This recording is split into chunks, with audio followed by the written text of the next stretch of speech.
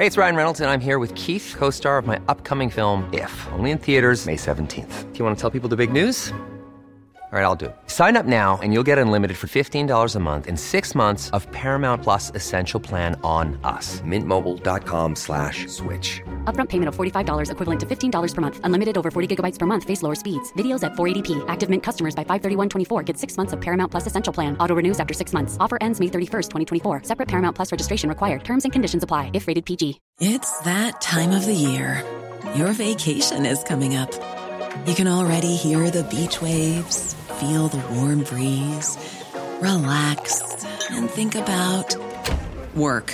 You really, really want it all to work out while you're away. Monday.com gives you and the team that peace of mind. When all work is on one platform and everyone's in sync, things just flow. Wherever you are, tap the banner to go to Monday.com.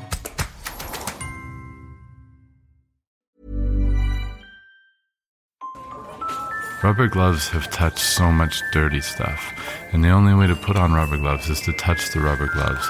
So then you take the dirty stuff that the rubber gloves are living with, and then you put them on your fingers, and then you stuff them into rubber, and then you sweat, and then it all goes into your skin. So you're basically much worse off than if you use your mouth. Adrift with Jeff Lloyd and Annabelle Port.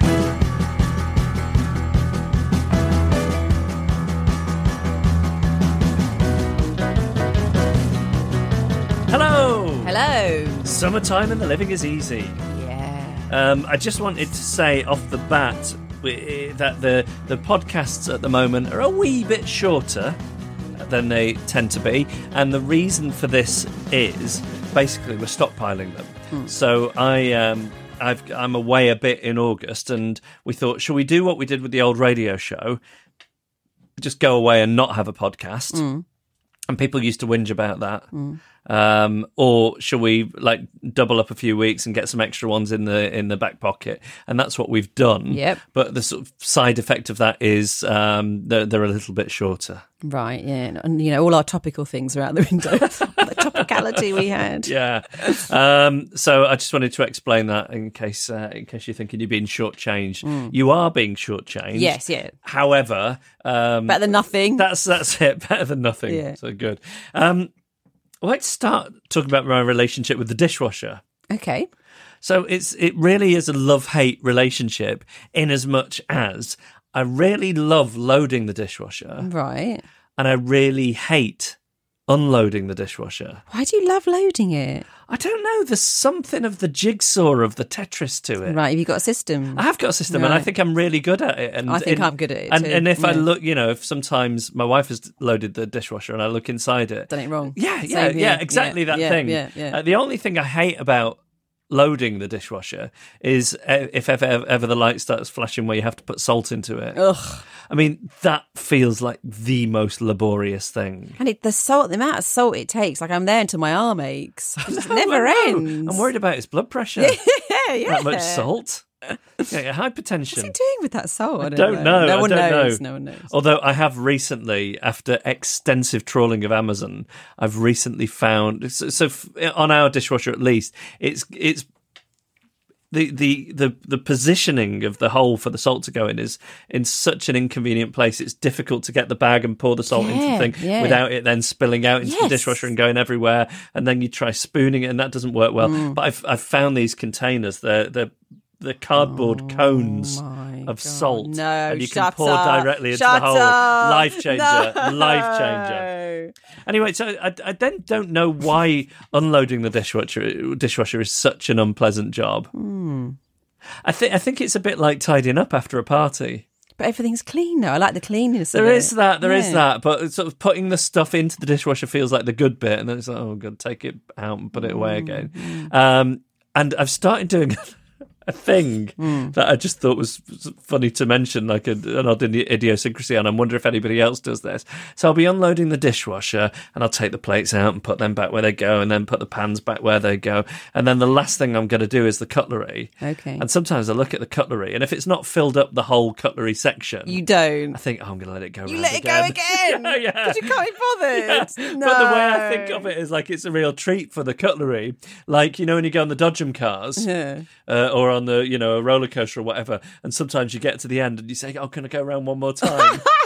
I think you're just showing off that you've got more than 4 forks. Look at you with your more than 4 forks. Sometimes when you're not paying attention, you didn't even realize you're in a sewer. That's not the case here. Right now you're on a lake, and it's really nice. Jeff Lloyd and Annabelle Port, Adrift. It's a play on words about water. Hey, we'd love to hear from you. Send us an email, hello@adriftpodcast.com. You've heard the stories on the podcast. You've probably got ones of your own. It is time for you to join in and share yours. hello@adriftpodcast.com. This is from Ben Brown. I have a story of trying to be assertive. Many years ago, I moved to London from a little picturesque village in the north of Essex. They do exist. I was probably about 21, so I thought I was a grown-up. I'm 46 now and realise I'm still not a grown-up. I've always been a confident driver, except when it came to tests, which I kept on failing. Anyway, I'd long since passed my test and was told when I was driving in London to be assertive, as it was very different to where I was living. My first experience of the hanger lane gyratory system was my chance to do just that and be brave. It was absolute gridlock on all approaching roads, so when it was my turn to join the roundabout, I saw drivers being quite civil and letting one car out and moving forward. Relieved, I got to my turn and went to join, but was blocked off by a man who clearly wasn't being civil. I immediately began being assertive. I edged my car in front of his. He started gesticulating, but I stuck to my guns, getting more and more nervous. He gave me no space and kept as close to the car in front as before. When the vehicle in front of him moved again, I took my chance and took as much space as I could. He was going mad now. And that's when I realised the vehicle in front was an AA car and he was being towed. The AA man had got out and looked at me, rolling his eyes. I went bright red, apologised profusely and tried to reverse out of the situation. I stopped trying to be so assertive after that. That thing about being an assertive driver reminds me a little bit of, my dad was a driving instructor. And he really worked very hard at it, but for all these reasons, up to and including him not being much of a people person, it sort of didn't work out for him, so he just did it for 2 or 3 years. But he had, at some point, this Chinese student called Bing, right, who had tried to pass and failed his test on a number of occasions.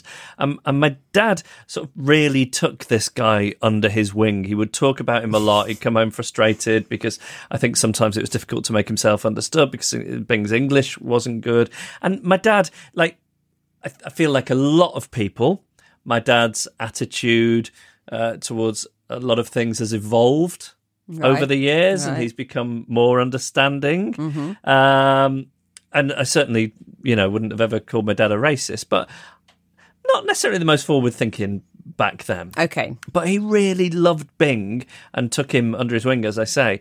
But when Bing finally passed his test, my dad told me about the advice that he gave to him on the day he passed. He says, Bing, I've enjoyed teaching you. You go out there, but you've got to be careful on the roads because there will be people out there who will try and cut you up just because you're Chinese.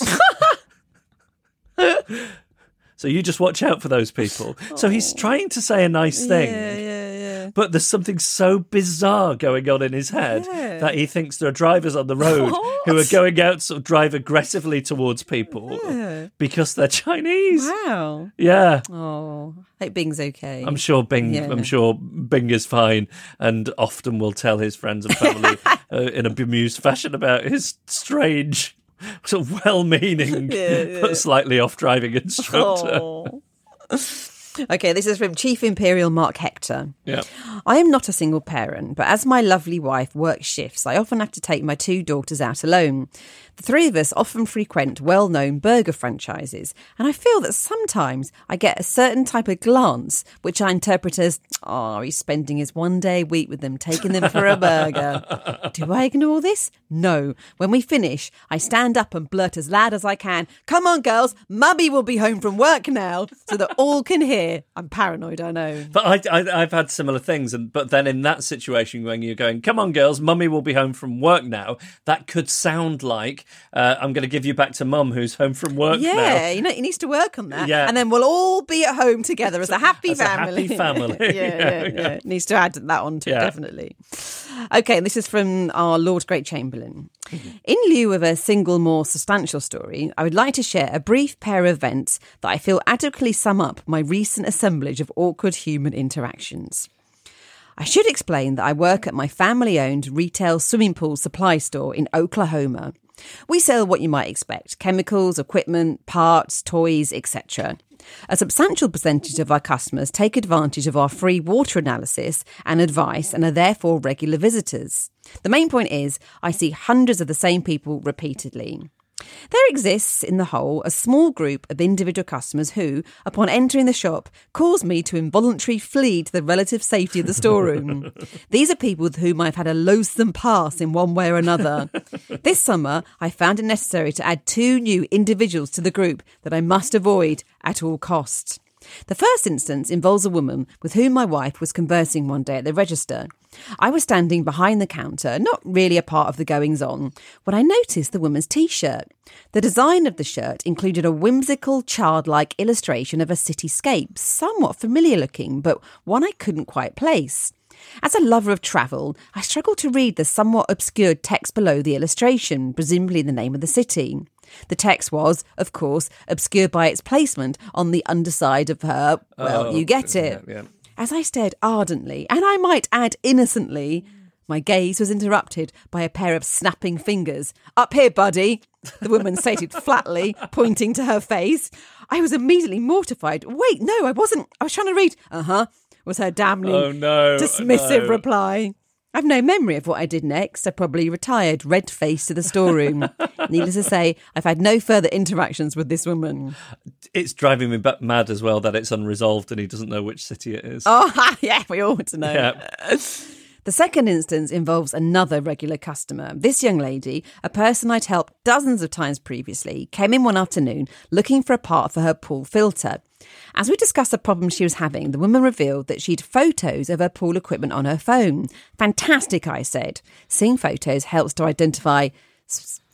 You can do it. You've got this. Specific, sorry Annabelle, brands, models and subsequent parts. I was impressed by her forethought.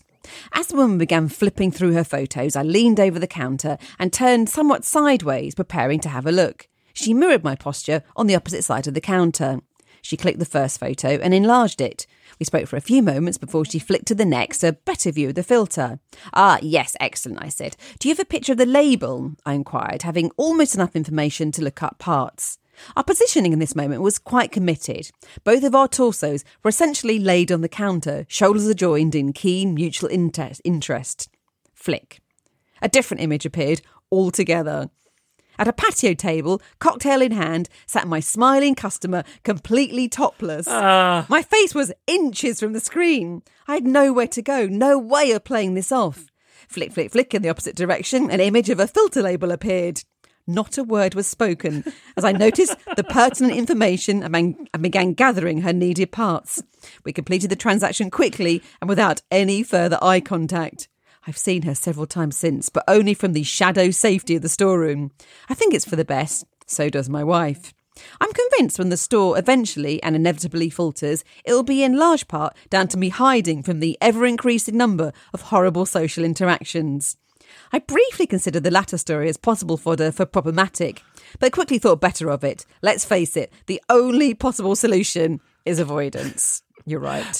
Please share your stories. Thank you to everybody who did this week. The bravery is admirable. You can email us hello@adriftpodcast.com.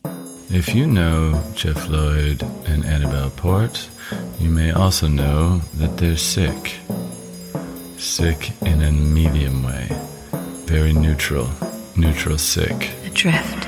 Annabelle Emily Port. Yes. Prepared a story, have you? Yes. What's the subject this week? Well, I don't go out to eat an awful lot. Mainly, I think, because I often think about food. Well, this is nice, but I'd rather be having penne arrabbiata at home in front of Love Island or The Handmaid's Tale. I mean, I could be out to dinner with Peter Ustinov or Noel Coward or Quentin Crisp, and it would all be very nice, but would it be as good as a Love Island recoupling or that one after Casa Amor? No, it wouldn't. It just wouldn't. But, it's nice to go out somewhere, see somewhere new every now and then, see friends. And I have had 2 incredible things happen to me in restaurants.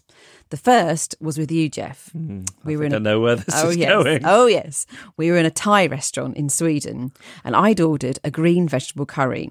I don't recall exactly what was in it, apart from there was definitely mushrooms, because as one mushroom, as it made its way towards my mouth, on a spoon, if I remember rightly, in a small pool of coconut milk, my eyes glanced down towards it, and I was stunned to see the face of a Hollywood icon staring back at me. E.T. The mushroom looked identical to E.T.'s face. Had the big wide apart eyes, the snub nose, the lipless mouth, exactly the same face shape. It was like if mushrooms were secretly making films under that soil they live in and they'd done a mushroom version of E.T. I'd got lucky as the star was on my spoon. Now, I immediately showed it to you, Jeff. I'm not sure what you can recall about it. I mean, not much. No, really? You don't remember? Obviously, it looked exactly like E.T., right? Yeah, what? I mean, I remember there being like this huge to-do about a mushroom looking like E.T. Yeah. I can't remember if at the time I would have been a little cynical, no. or if I was as excited as everybody else. I'm quite shocked because I feel that you remember it as well as I did, but I feel like it's all a bit vague in your mind. Well, it happened to you, not me. Yeah, well, you were there. So I can't remember whose idea it was, but we called over the waiter and we were really excited and showing it to him, saying, "Look, it's E.T." You were so excited, honestly. I remember this so well. And I'm not sure how it happened. It was called over the waiter. You did. But I think it was you. You said, okay, the waiter to have a look. Was it one of these things where I thought we'd sort of got a good relationship with the waiter? More so than we actually had. Yeah, no, this happens to me a lot. I think exactly that. So I think there was some kind of language barrier issue because he saw it, he apologised, and then he took the E.T. mushroom away from me into the kitchen. Now, I think we thought that he was going to show it to everyone and then bring it back. But he never did. Oh, no. Never brought it back. I tell you what, I often Google E.T. face mushroom to check that he's not taken it on a lucrative world tour or sold it for millions to a Saudi royal. Or Planet Hollywood. Yes. I can't believe now that I didn't ask for it back. I think it was just too embarrassing. And it was before camera phones, so just had to live on in my memory, just my memory as it turns out, not yours. I mean, I remember that it happened. Yeah. I couldn't remember whether they took it away. There've been more sort of significant events in my life than yours. What, really? More than that? I just think sort of generally I've had a more exciting life than you have. But what's more exciting than this mushroom? Okay. Okay, the second incident was also abroad on the tiny Maltese island of Gozo.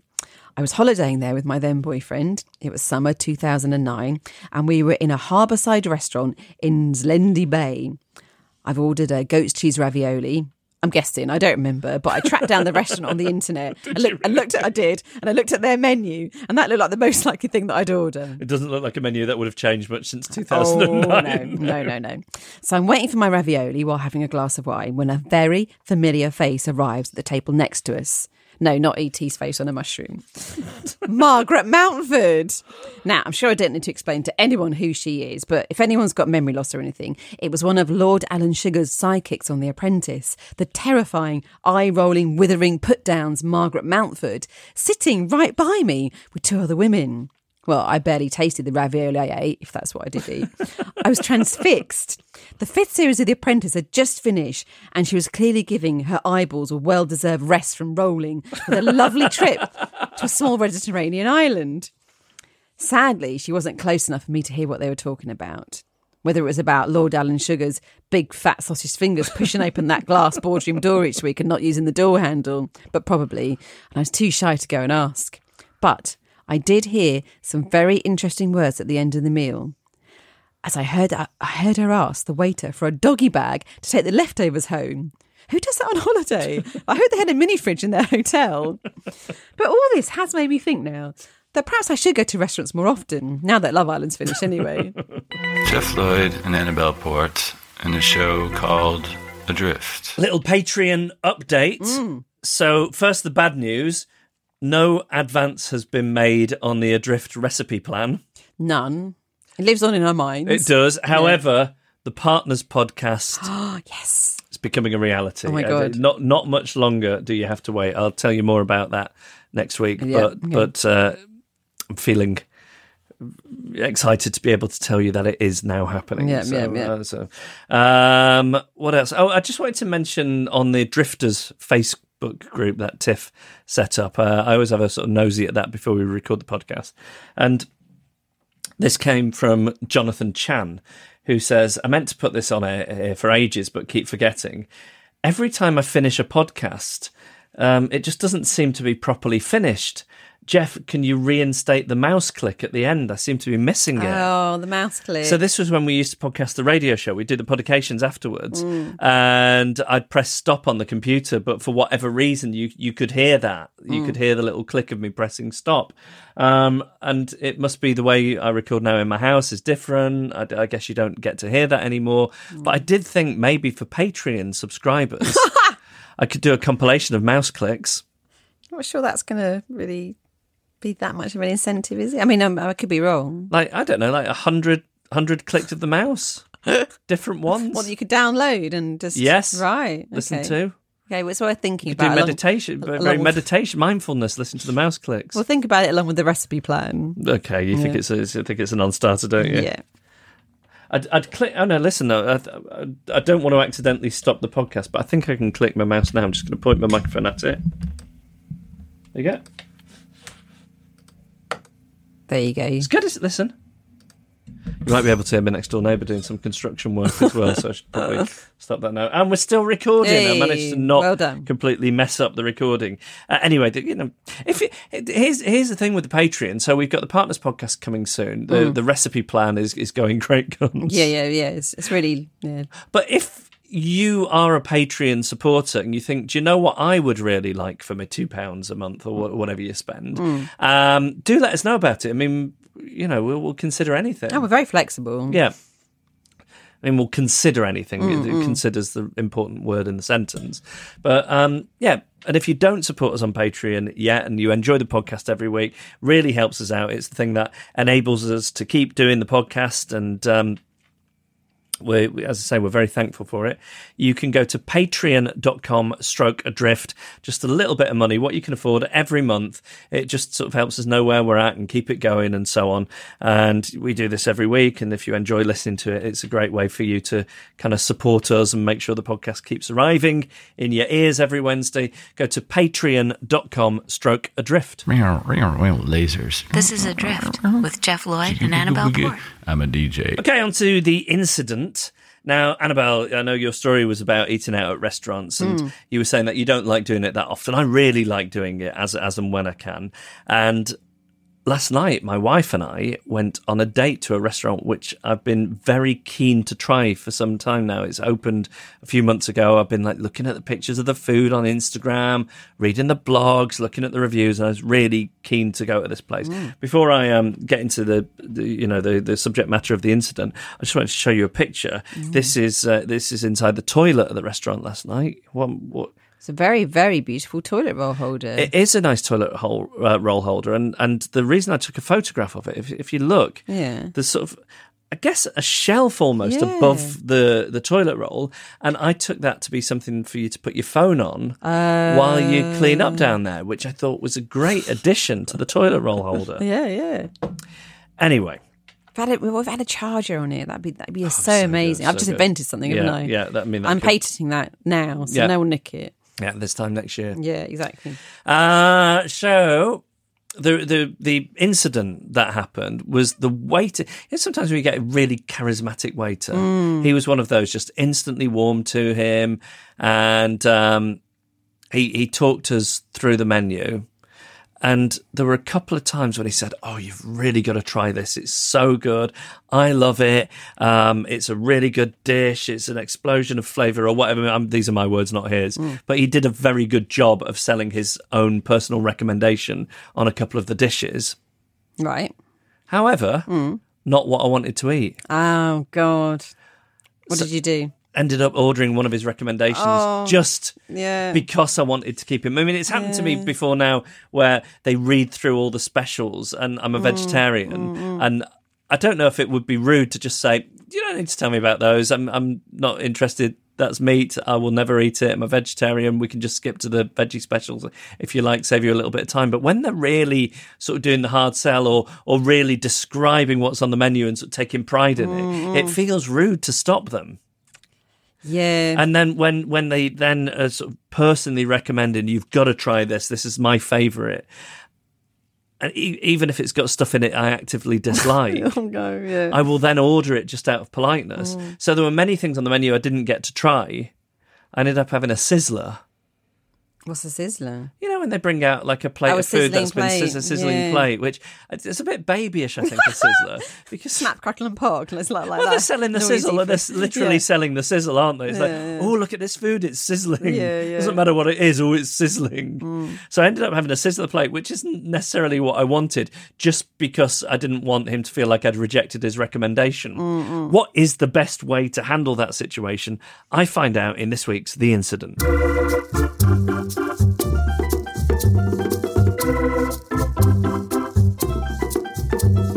Advice this week comes from actor and comedian Gabby Best. So, obviously he's charismatic, so you've got to let yourself off the hook a bit because you were, charismatic, possibly psychopathic. you were hoodwinked. But in that situation, what I would do is I would do a 3-course rebuttal. So I would start by saying, oh, that sounds really lovely. Oh, yeah, that sounds... Then slide in a reason why you're not going to go for it. Then finish by saying, can I ask where you got your shoes from? / got your haircut / bought your shirt. What you do then is you eat whatever you want. You enjoy your meal. You go away. You purchase the shoes or the shirt. You go back the following day. And you go in and say, yeah, great. So you prove to him that you're not someone who routinely turns down recommendations. Yes. You've gone, you've got the shoes, you've done it. But on this occasion, you did not want the sizzling veg. I mean, that sounds like a very good strategy, apart from there is a gaping hole in the bit where I have to come up with a reason why I'm not going to take his recommendation. Oh, I'm not one for paneer. For instance, or I'm not one for vegetables. I mean, he will question that. Vegetables they're a huge business. And especially since I am vegetarian and the other thing I would have ordered would have been vegetable based. Okay. Then you're not one for sizzling. It's as simple as that. The word sizzling. You would eat the vegetables and the paneer if they came in any other form than sizzling. Yeah, I find sizzling quite a childish concept. It's a bit like TGI Fridays. Yes, it's all about the theatrics and not about the food.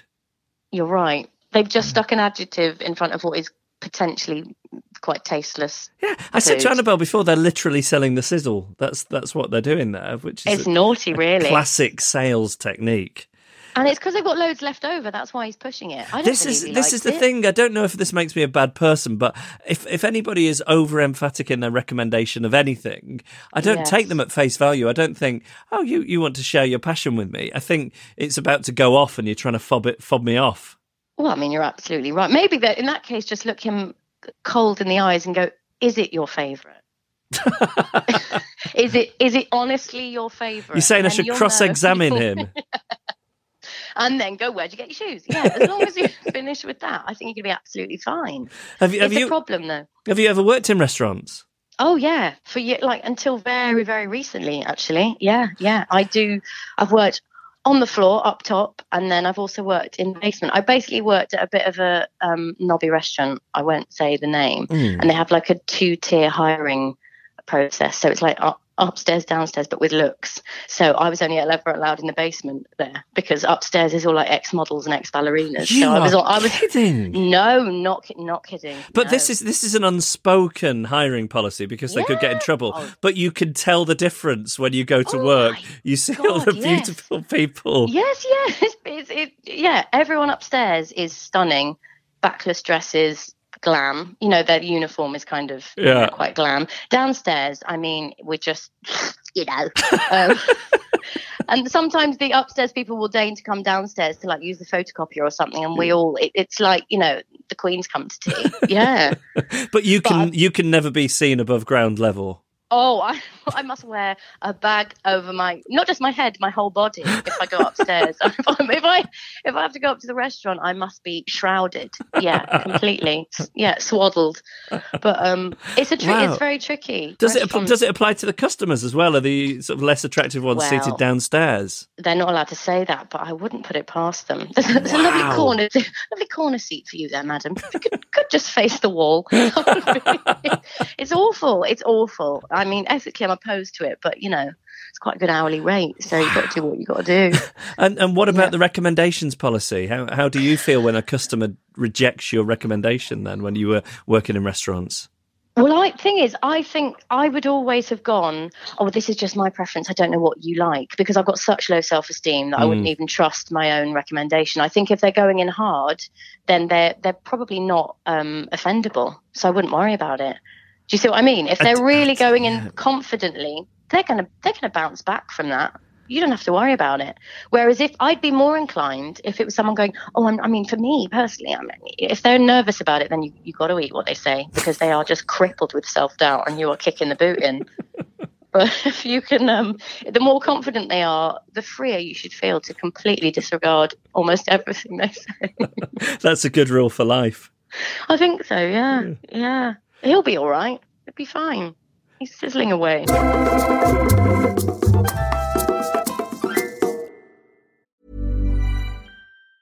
Ever catch yourself eating the same flavorless dinner 3 days in a row? Dreaming of something better? Well, HelloFresh is your guilt-free dream come true, baby. It's me, Keke Palmer. Let's wake up those taste buds with hot, juicy pecan-crusted chicken or garlic butter shrimp scampi. HelloFresh. Stop dreaming of all the delicious possibilities and dig in at HelloFresh.com. Let's get this dinner party started.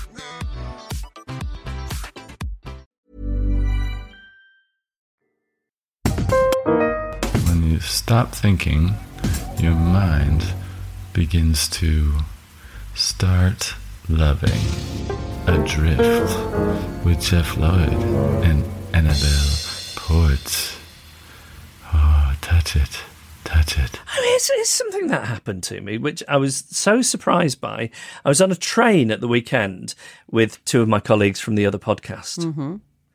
Don't you think it's amazing that the other podcast, I can say two of my colleagues because there are four of them? Oh, you've got hundreds of people working on that one. Whereas you are my colleague on this podcast. Yeah, just me. It's me and you. Yeah.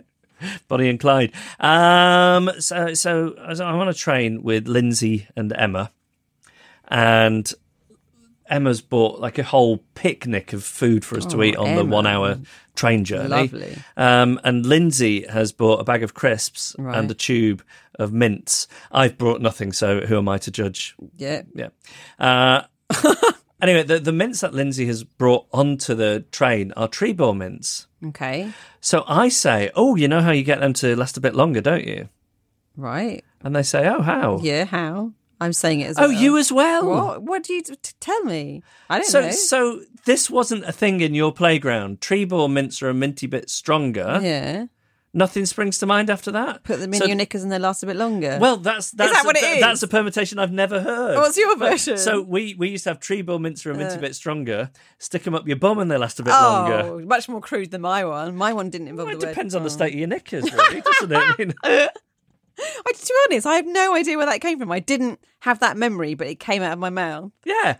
Put them in knickers and they last a bit longer. How did I know that? Yeah. Well, this is a weird thing to me. Where do these things come from? I mean, we've talked about this before, but like people, when we were on the radio, we'd sometimes ask about this kind of thing, and it doesn't matter if you grew up in Scotland or in Cornwall. People tended to know the same playground rhymes. Yeah. How did they spread? Yeah, where does that before the internet as well? Yeah. I'm sure. Like on the TV, they weren't singing Trebor mints are a minty bit stronger, stick them up your bum and they last a bit longer. So where is that coming from? Like this intricate, like in sort of ancient Britain, they'd have a system where they'd have different fires on the tops of different hills to pass warning from one village to the next or whatever. Is there something like that with playground rhymes? Yeah. Anyway, but I think... Did you get blank stares, by the way? I did. But, a bit younger than imagine Lindsay and Emma. Yeah. I mean, Emma's squarely a millennial. Right. So, Yeah, it was a little embarrassing. I then tweeted about it. I put, I'm on a train with two friends. One has Treeball mints. I asked how you make them last a bit longer. They both gave me blank looks. If you know how, reply. And I was inundated with people just saying, stick them up your bum or stick them up your ass, and they last a bit longer. Any other stick 'em in your knickers? No, you're the only stick 'em in your knickers. Yeah, I don't know. Very, very weird. Anyway, so that was that little thing I just wanted to mention. The other thing that I wanted to mention here was, again, from the Drifters Facebook group. This was from Catherine McCullough. This caught my eye. She said, I just went to check out of a B&B. The lady who owns it stuck out her hand for me to hand her the keys, and I shook it. Oh, no. Oh.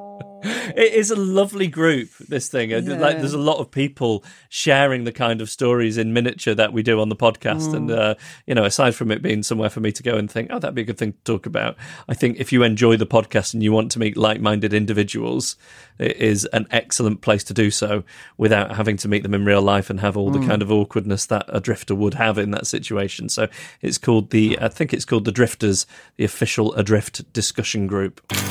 Excuse me. Do you have any wood? Jeff Lloyd and Annabelle Port, Adrift. Ooh, I'm in the stream. Time now for Quandary Corner at the GLAP Clinic in Problematic. It's the Rule School, Knowledge College. There we go. Got them all. Roxanne says, I have a story for Quandary Corner, etc. That's a good way of saying it. I'm on a plane and I had the middle seat. There are two late teens sitting either side of me that know each other. Once I realise this, I offer to switch seats so they can sit together, but they refuse. What? However, then throughout the flight, they continue to speak over me while I'm trying to settle in and watch a movie. This isn't the worst of it. Later in the flight, one of them gets out their phone and says to their friend, let's take a selfie. I'm still sat in the middle looking straight ahead and pretending to watch the movie. There is no way I'm not in that selfie looking intensely focused on the seat in front of me. What should I have done in that situation? Should I have offered to get out of their way? Should I have insisted on giving up my seat? I chose to pretend none of this was happening, but what was the right move? Oh, I mean, you were in a terrible, terrible situation here. Because you've asked, and they've said no. Yeah, because basically, if you were a different type of person, which none of us are, it's not an ask, it's a tell situation. They can't have the cake and eat it. So one of them wants the window seat and one of them wants the aisle seat. I understand that. Is that what's going on? Yeah, I always want the aisle seat, and if not, you want the window seat. Right. The middle seat is, I believe, what they call the bitch seat. Oh, do they? But so they're kind of as I say, having the cake and eating it. Yeah, we'll have the good seats, but then they can't just sort of. I've been in that situation where I've been with my wife, and I've reserved online the window and the aisle in the hope that nobody's going to come and sit in between us. Yeah. But if they do, you just have to swallow that. Now, how old were these people? Say the late teens. I mean, they don't know the rules, obviously, and it's just a shame you're not the type of person to be able to teach them rules, but neither am I. I don't think any of us would have done anything differently. You've got to know your own limitations. You just once you've asked and they've said no, you just have to ignore them. Yeah, and I mean, you could have tried to ruin their photo in a passive-aggressive kind of way. Any suggestions? Pulling faces, right, rolling your eyes. Yeah. But if anything, that just makes it better for them. Yeah. You have to ignore them. Yeah. I don't know if there's sort of any grassing them up to the cabin crew that could have been done. No, because they weren't doing anything terrible. No, but this has made me quite angry. I can tell, yeah. Because, we all want the good seats. Mm-hmm. But you can't behave like that with somebody in between the two of you. No. Inappropriate. So really you're saying that if you have the confidence, the way to do it is to, as soon as you realise, say, oh, right, I tell you what, I'm going to swap with you because you're friends, and just force them into it. Well, I think if they were both sitting quietly, not interacting, and, you barely knew they were friends, they would be fine to carry on like that. But the second they start talking over you... Yeah. I think you should say something. I don't know if I would be able to do it. Say, "Oh, listen, if you two are going to talk over me, I'd rather switch seats." Yeah. I mean, that's That's The the photo thing to as do. well, taking the photo. Yeah. Oh, dear. I mean, again, you could have said, I don't want to be in this. I don't want to be in your photos. If you want to be taking photos, then we need to switch seats. But it's a braver person than I am who would be able to do that, I think. Roxanne, especially from teens. Yeah, exactly. Late teens. Yeah. Terrifying. Yeah. She did the right thing, basically. You did, but I'm extremely angry on your behalf, Roxanne. I can tell. Okay, let's move on to Liz. Yeah. I would like some clarity on a social situation I'm sure many of us drifters face quite regularly. Instead of just going straight out and asking the question, I will set a recent scene for you where this quandary once again reared its ugly head for me. I was at a large music festival near my hometown of Nyon, near Geneva, Switzerland. I was there with my husband and preteen and teen children. At this music festival, there are over 300,000 visitors over the week, so you get an idea of how big it is. There are lots of bars set up and food trucks, places to eat, and people go as much for the music as for the socialising and eating.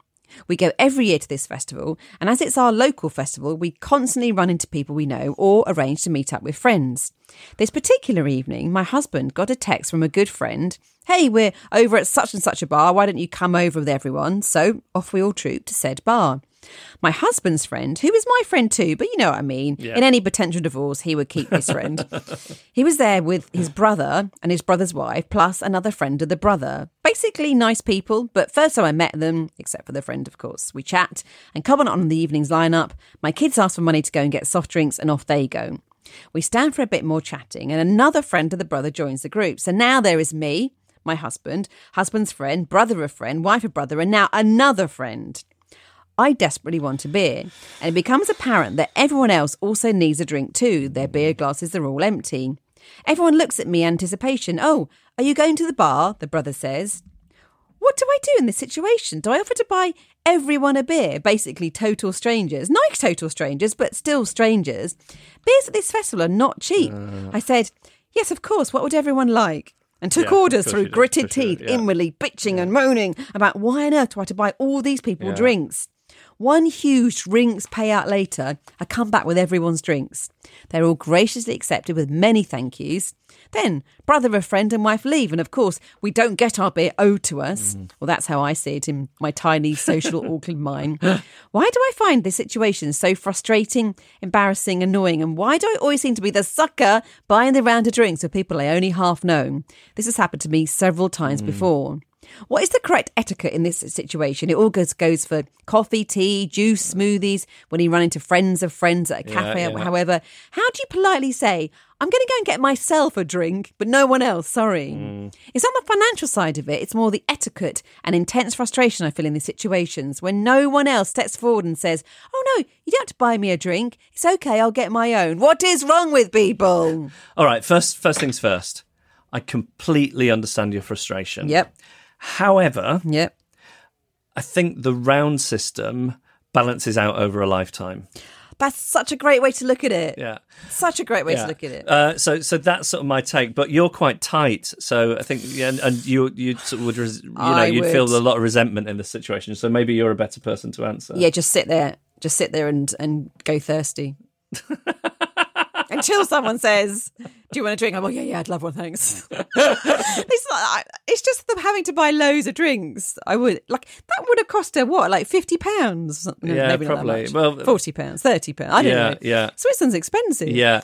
I do think it sort of evens out, like I say, it evens out over a lifetime. Now you've said that, I'm going to, in that situation, repeat that to myself because that I do feel better now you've said that. Yeah. Said that. That being said, I think there is an exception if you're hard up. Yeah. I think you can, in that situation, say, or things are a bit tight at the minute, so I'm just going to get my own. So this is what I do sometimes. I'll say to one person, like for example, the husband in the situation, I'm like, I'm just going to go to the bar, do you want a drink? Then I'll sort of go, you've all got drinks, haven't you? And then something along, even if it's only like anything like more than a quarter full or half full, I accept that you've got drinks, don't you? You don't need a drink, do you? I've done that before. You don't need drinks. You don't need. You've all got drinks, haven't you? It's a leading question if ever there was. Or I'll just go and get the 2 drinks and come back and it's embarrassing. It is embarrassing. Yeah. You have to be quite brave to do it. Yeah. But I'd rather be embarrassed than spend £30. You would. I think so. I don't know. I'm saying that and I'm really cringing inside at myself. Yeah. I think in the future I'm just going to go with it balances out in a lifetime. I do think it does. But the exception being if you skint, then I think people understand. Yeah. All right. If you have a social situation where you need to know the rules for Quandary Corner, etc., as it shall henceforth be known, you can email us hello@adriftpodcast.com.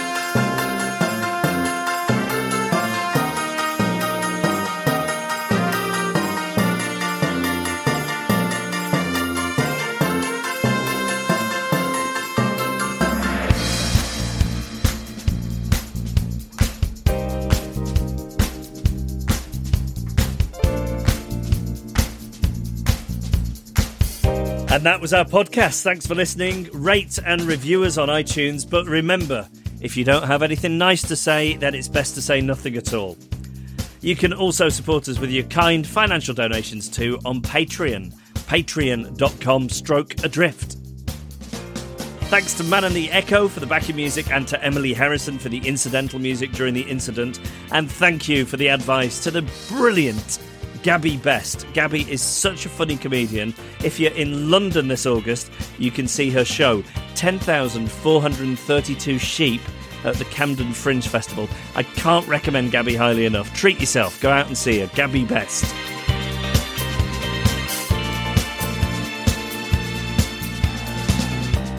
Vince Lynch and Simon Wilcox are our announcers and made our idents. Patrick Gunning and Iwana Babu provided technical support. Kim Rainey made our artwork and Carla Gowlett took the photos. If you haven't yet shared your story of social ineptitude with me, Annabelle, and your fellow drifters, then you really must do so. hello@adriftpodcast.com. And finally, R.I.P. Mushroom that looked like E.T.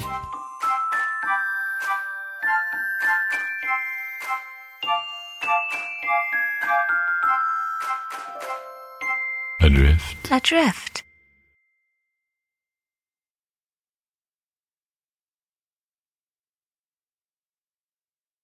This comes from Andy Gladwin, who says, "Hi, Jeff and Annabelle." Hi. I'm writing in at the behest of my 10-year-old Ptolemy, who, when listening today, when driving back from the Christie to your 4th of July episode, was howling with outrage that you could suggest that your 12-year-old listener in Spain might be your youngest. So Ptolemy is 10. Whee. I know you like some backstory, so here is how Toll became a fan. It was almost 12 months ago that Toll was diagnosed with a brain tumour, and so last summer was spent at Manchester Children's Hospital and Alder Hey, having the thing chopped out, followed by 3 months in Jacksonville, Florida, undergoing proton beam therapy. And it was on a trip from Jacksonville to Florida that I put on Adrift, and Toll was hooked. Oh, Toll. Oh, Toll.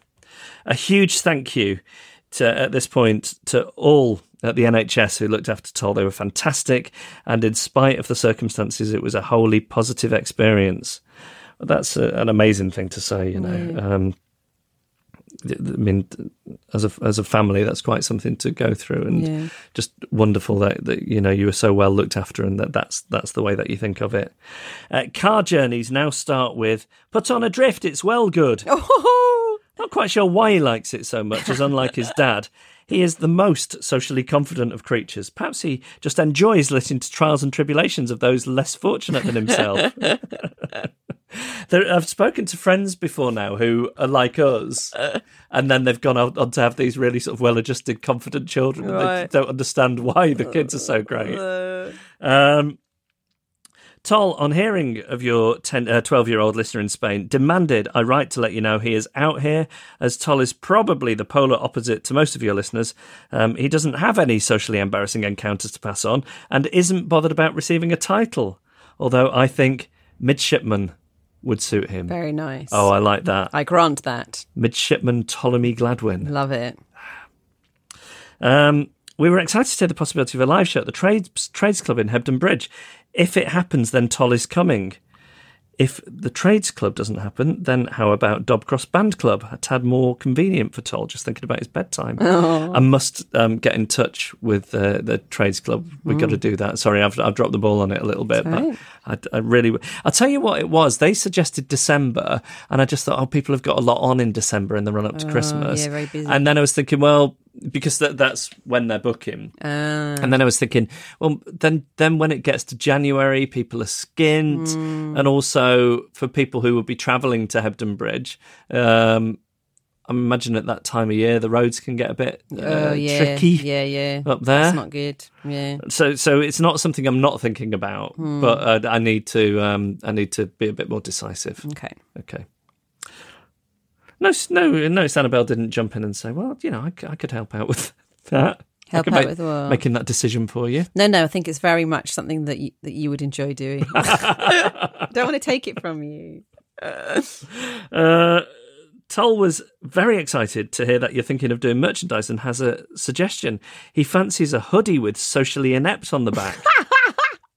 Give him a break. He's only 10 and has no conception as to how horrifying wearing such a garment is to the average drifter.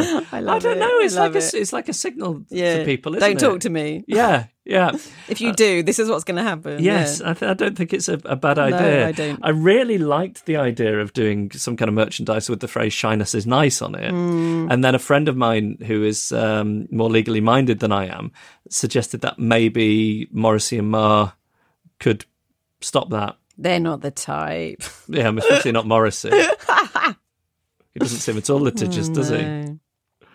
To come back to where this all started, Toll got a stable diagnosis at the Christie today, which is good news. Oh, he's going. He's gone. Everybody's gone again. Oh, my God. Oh. All the time I'm going all the time these days. I know. What happened last night? So I did finally get to go and see Mamma Mia 2. Did you cry? Cried as it started. What? Nothing had happened. Oh, my God. I told you about when we were, I guess, sort of 9 or 10 years old. Our school took us to see E.T. at the cinema, and we'd all heard it was a sad film, so we were all there in a row with the teacher. And I started crying as it started, as it came up, 20th Century Fox or whoever it is. And then because I was crying, the other kids were crying, and there's all these kids crying, and nothing's even happened. The poor teachers. Yeah. I'm so pleased. I'm just so thrilled for you. Well done, Toll. Toll got a stable diagnosis at the Christie today, which is good news. And after recently starting growth hormone therapy, has started to grow upwards rather than outwards. Maybe that's what I need. Keep up the work and please say hello to Toll or we will never hear the end of it. Pleasure to do so. And we see you in Hebden Bridge. Yeah. This one's from John Williams. I have to say, just before I move on to this one, I felt I'd been so stoic in the first part of that email. Yeah, you were doing really well. I thought he's not going to crack. He's going to. I was swallowing it down. Be stoic. Be British. Stiff upper lip, and then by the end, it's because my cold sore's back on my stiff upper lip. Oh, is it? It's affecting things. Yeah. Bloody Lynn Barron. Oh, no. Have we heard from her recently? No. Weird. I've heard from her because she's my mother-in-law, but in a drift capacity. John Williams says, Hiya. It's taken me 1 month to binge my way through all the episodes, and I finally listened to episode 47, my favourite number, on the 22nd of July. How much do I owe you on Patreon? Because I haven't signed up yet, but intend to. Seriously, I hear if you get done for drink driving in Sweden, you get fined a proportion of your earnings. I mean, that is real sort of zero tolerance stuff in Sweden with the drink driving, I remember. Yeah, very good. I feel like I've done a crime, all this listening and no supporting. Maybe you should bring in these sorts of rules for your listeners, just in case you want Tom to stop working and stuff. Oh, God. Don't want him around the house all day. How would he? Oh, right. Yeah. I think, I'm always saying, I think, I'd love Sarah's career to burgeon in such a way that I wouldn't have to work. I don't think I would include this in work. I think this I would keep doing. Oh, good. Isn't that nice? Yeah, that's lovely. I don't think I've ever been able to say that about any of my endeavours before now, but I think this I would keep doing. Good. Probably the other one as well. But especially this. Okay, good. As long as especially this. Yeah. Yeah. If this podcast and the other podcasts were drowning... Yeah, you save this one. Yeah, I would, yeah. Oh, don't tell it. Yeah. Although, as I said earlier, there are more people working on the... It wouldn't be the people, it'd just be the podcast. Okay. Glad we cleared that up. He's mean to me, Ed, anyway. Is he? Yeah, like he's always insulting my clothes. What? He told me... Then this is from a man who dresses like man at CNA, even though CNA hasn't existed in this country for I don't know how many years. He's always like making quips about what I'm wearing. He told me I look like a children's entertainer on Saturday. Oh, what were you wearing? Like a stripy jumper and... Oh, no, a dotty shirt. Oh, what's wrong with that? Yeah. And I never criticise your clothes. No, you don't. No, not externally. Anyway. Where are we? John adds, this sounds like I'm loaded, which I'm definitely not. So, your support in listening to the podcast is enough. But now that you've consumed everything to date... In 1 month. Wow, it's actually quite intense to listen to that many in a month, if you think about it. He's not the only one. Somebody else, the surname... I think he's called... I've not got the right browser open at the moment, but I think he's called Mark Hector. Oh, yes. Is that the right name? Yeah, no, that he features earlier in the show. Oh, right. Well, yeah. He's just done the same thing. Really? Wow. Yeah. John adds. This isn't our John, is it? Yes, the John Williams. I was wondering when you were going to realise. We know him. Yeah, no, I know. So, okay. So, John Williams, I thought it might be the composer John Williams. I worried you'd be confused, but he does go on to say, so if you keep reading... I just saw this next sentence. He says, I actually worked with you, Annabelle, and Jeff loosely back in the Virgin days. And saw a light in Annabelle. So I'm so glad you two got together professionally. So, oh, that's so nice. Yeah, John is like, I love John. I feel like, did you know him beforehand or something? Was there some weird connection? Yeah, he is the sister of one of my friends, university friends. I just love him. He's the brother, or anyway, you know. Right? Yeah, I get. It's obvious what I meant. He's just the best person. I'd love to see him again. Yeah. He's one of the only people I've ever met in my life for whom sort of athleticism is or was a big passion that I've ever got on with, because often that as a characteristic is not something that's very appealing to me. Yeah. He's one of the great things about him, and this is something I always remember, is if anyone says to him, what do you do, meaning like work-wise, he always goes, well, I really enjoy like water sports, and he just lists his hobbies. He's like he doesn't define himself by his job, and I love that. And that consequently has led to a little sort of friction in my marriage, because quite early on, when Sarah moved over here, she'd always like sort of in a social situation be asking people what they do for a living. And I'd say to her, ask something else. Some people don't like to be defined by what they do for a living, and that's all because of John Williams. No way! Yeah, you remember that too? Yeah. That's amazing. The last time I saw him, or a couple of times ago when I saw him, and it's been a long time. I think John started a family and stuff since then. He told me some really funny story about like having an altercation with a bus driver or something, or defending some. I can't remember. But maybe he'll send us an email. He's such a great person. He is. So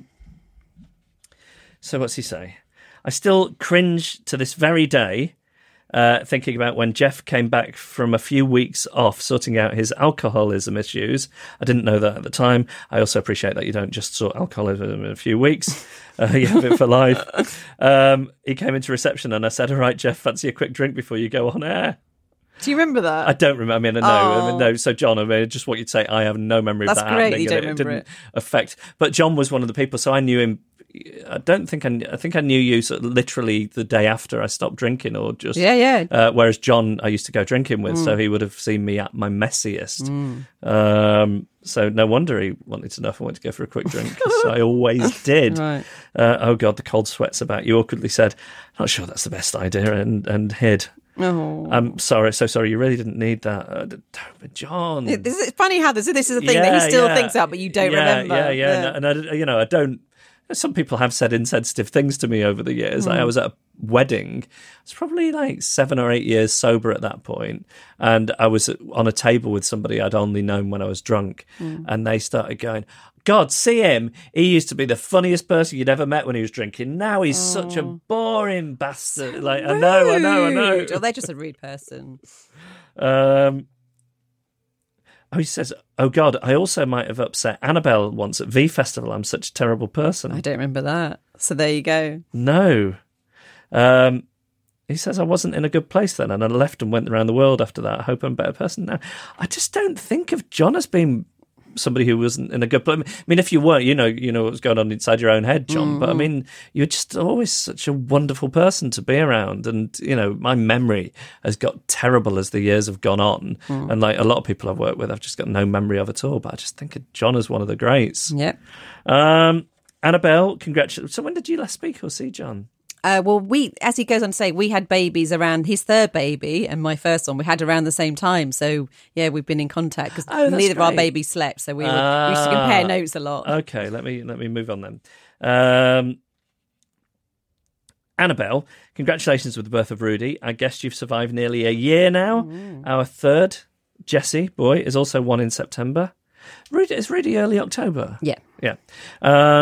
If you want a joint party, I actually think the same birthday as Christian Horsfield's son, Drifter from episode 5. That's what you get from binge listening. You Isn't remember it? Yeah. details like that. Actually, I can highly recommend a good binge listen. It's like I've been away on a fun-filled holiday with you both, and I actually have 2 friends. It's like we've all been in Love Island together. Oh, God, if only. I really haven't done anything but listen to you, except work or help my wife Leanne with sorting out 3 kids under 5. Plus, I'm quite sleep deprived, so it feels weird listening to something else apart from you two. A bit like having a Christmas cracker hat on too long. Taking it off, feeling like you're still wearing a hat. That's great. So amazing. I don't know if I've ever heard anyone articulate that before. That's brilliant. John Williams, what a joy to hear from him. Yeah. This email is sounding really stalky. Please don't worry if you think I intend to trap you for a real weekend away. It won't happen. I'd love to see John. I'd love it so much. My birthday, Nina, will be 5 on the 10th of August. So I'm wondering if you can get a quick, enthusiastic happy birthday to her for me to play her. This will be forced listening, so I can't claim the youngest listener through choice. Well, we know that's autonomy now, don't we? We've got a 10-year-old. Clearly, your shout-out will be the highlight for her. She's not interested and asked for every advert on Channel 5 in the morning. So, I'm sure she requested a happy birthday from Jeff and Annabella as her only present. Well, I wonder if maybe I can get a musical instrument down to... Oh, okay. This bit. Bear with me a second. Yeah. Standing up. What about stylophone or that thing I blow into? Which one? Stylophone. Let me see.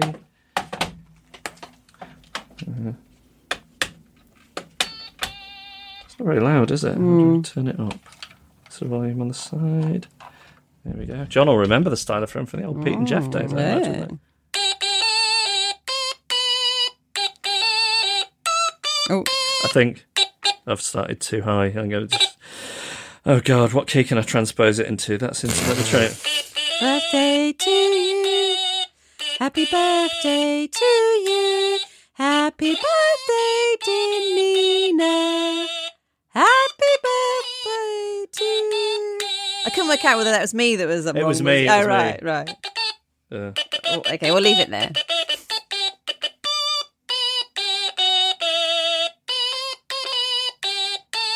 Happy birthday, Nina. Yay! And that's this week's podcast. Where is John now? Like Hastings or somewhere? Bournemouth way. Bournemouth way. Yeah. Well, I'd love to see John. So let's try and make that happen. We could all go to soft play together. Yeah. It's really, it must be almost sort of soft play compatible. Oh, yeah. Oh, then we should be hanging out more in real life. Yeah. Annabelle. Okay, that was the latest edition of the podcast. If you would like a podication, email hello@adriftpodcast.com.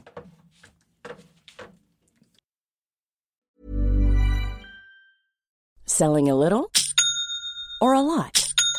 Shopify helps you do your thing however you cha-ching. Shopify is the global commerce platform that helps you sell at every stage of your business. From the launch your online shop stage to the first real-life store stage, all the way to the did we just hit a million orders stage. Shopify is there to help you grow. Shopify helps you turn browsers into buyers with the internet's best converting checkout. 36% better on average compared to other leading commerce platforms. Because businesses that grow, grow with Shopify. Get a $1 per month trial period at shopify.com/work. Shopify.com/work. Hold up. What was that? Boring. No flavor. That was as bad as those leftovers you ate all week. Keke Palmer here, and it's time to say hello to something fresh and guilt-free. Hello Fresh. Jazz up dinner with pecan-crusted chicken or garlic butter shrimp scampi. Now that's music to my mouth. Hello Fresh. Let's get this dinner party started. Discover all the delicious possibilities at HelloFresh.com. Planning for your next trip? Elevate your travel style with Quince. Quince has all the jet-setting essentials you'll want for your next getaway, like European linen, premium luggage options, buttery soft Italian leather bags, and so much more. And is all priced at 50 to 80% less than similar brands. Plus, Quince only works with factories that use safe and ethical manufacturing practices. Pack your bags with high-quality essentials you'll be wearing for vacations to come with Quince. Go to quince.com/pack for free shipping and 365-day returns.